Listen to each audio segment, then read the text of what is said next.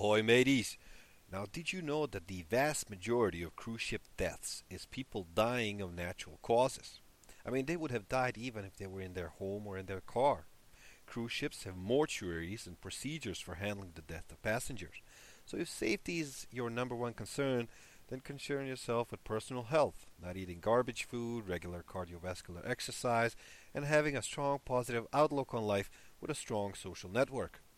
The odds of dying on a cruise ship in your lifetime due to things outside of your control, like murder, sinking, or someone else's accident, is 1 in tens of millions. The odds of you dying in an automobile accident in your lifetime is about 1 in 100.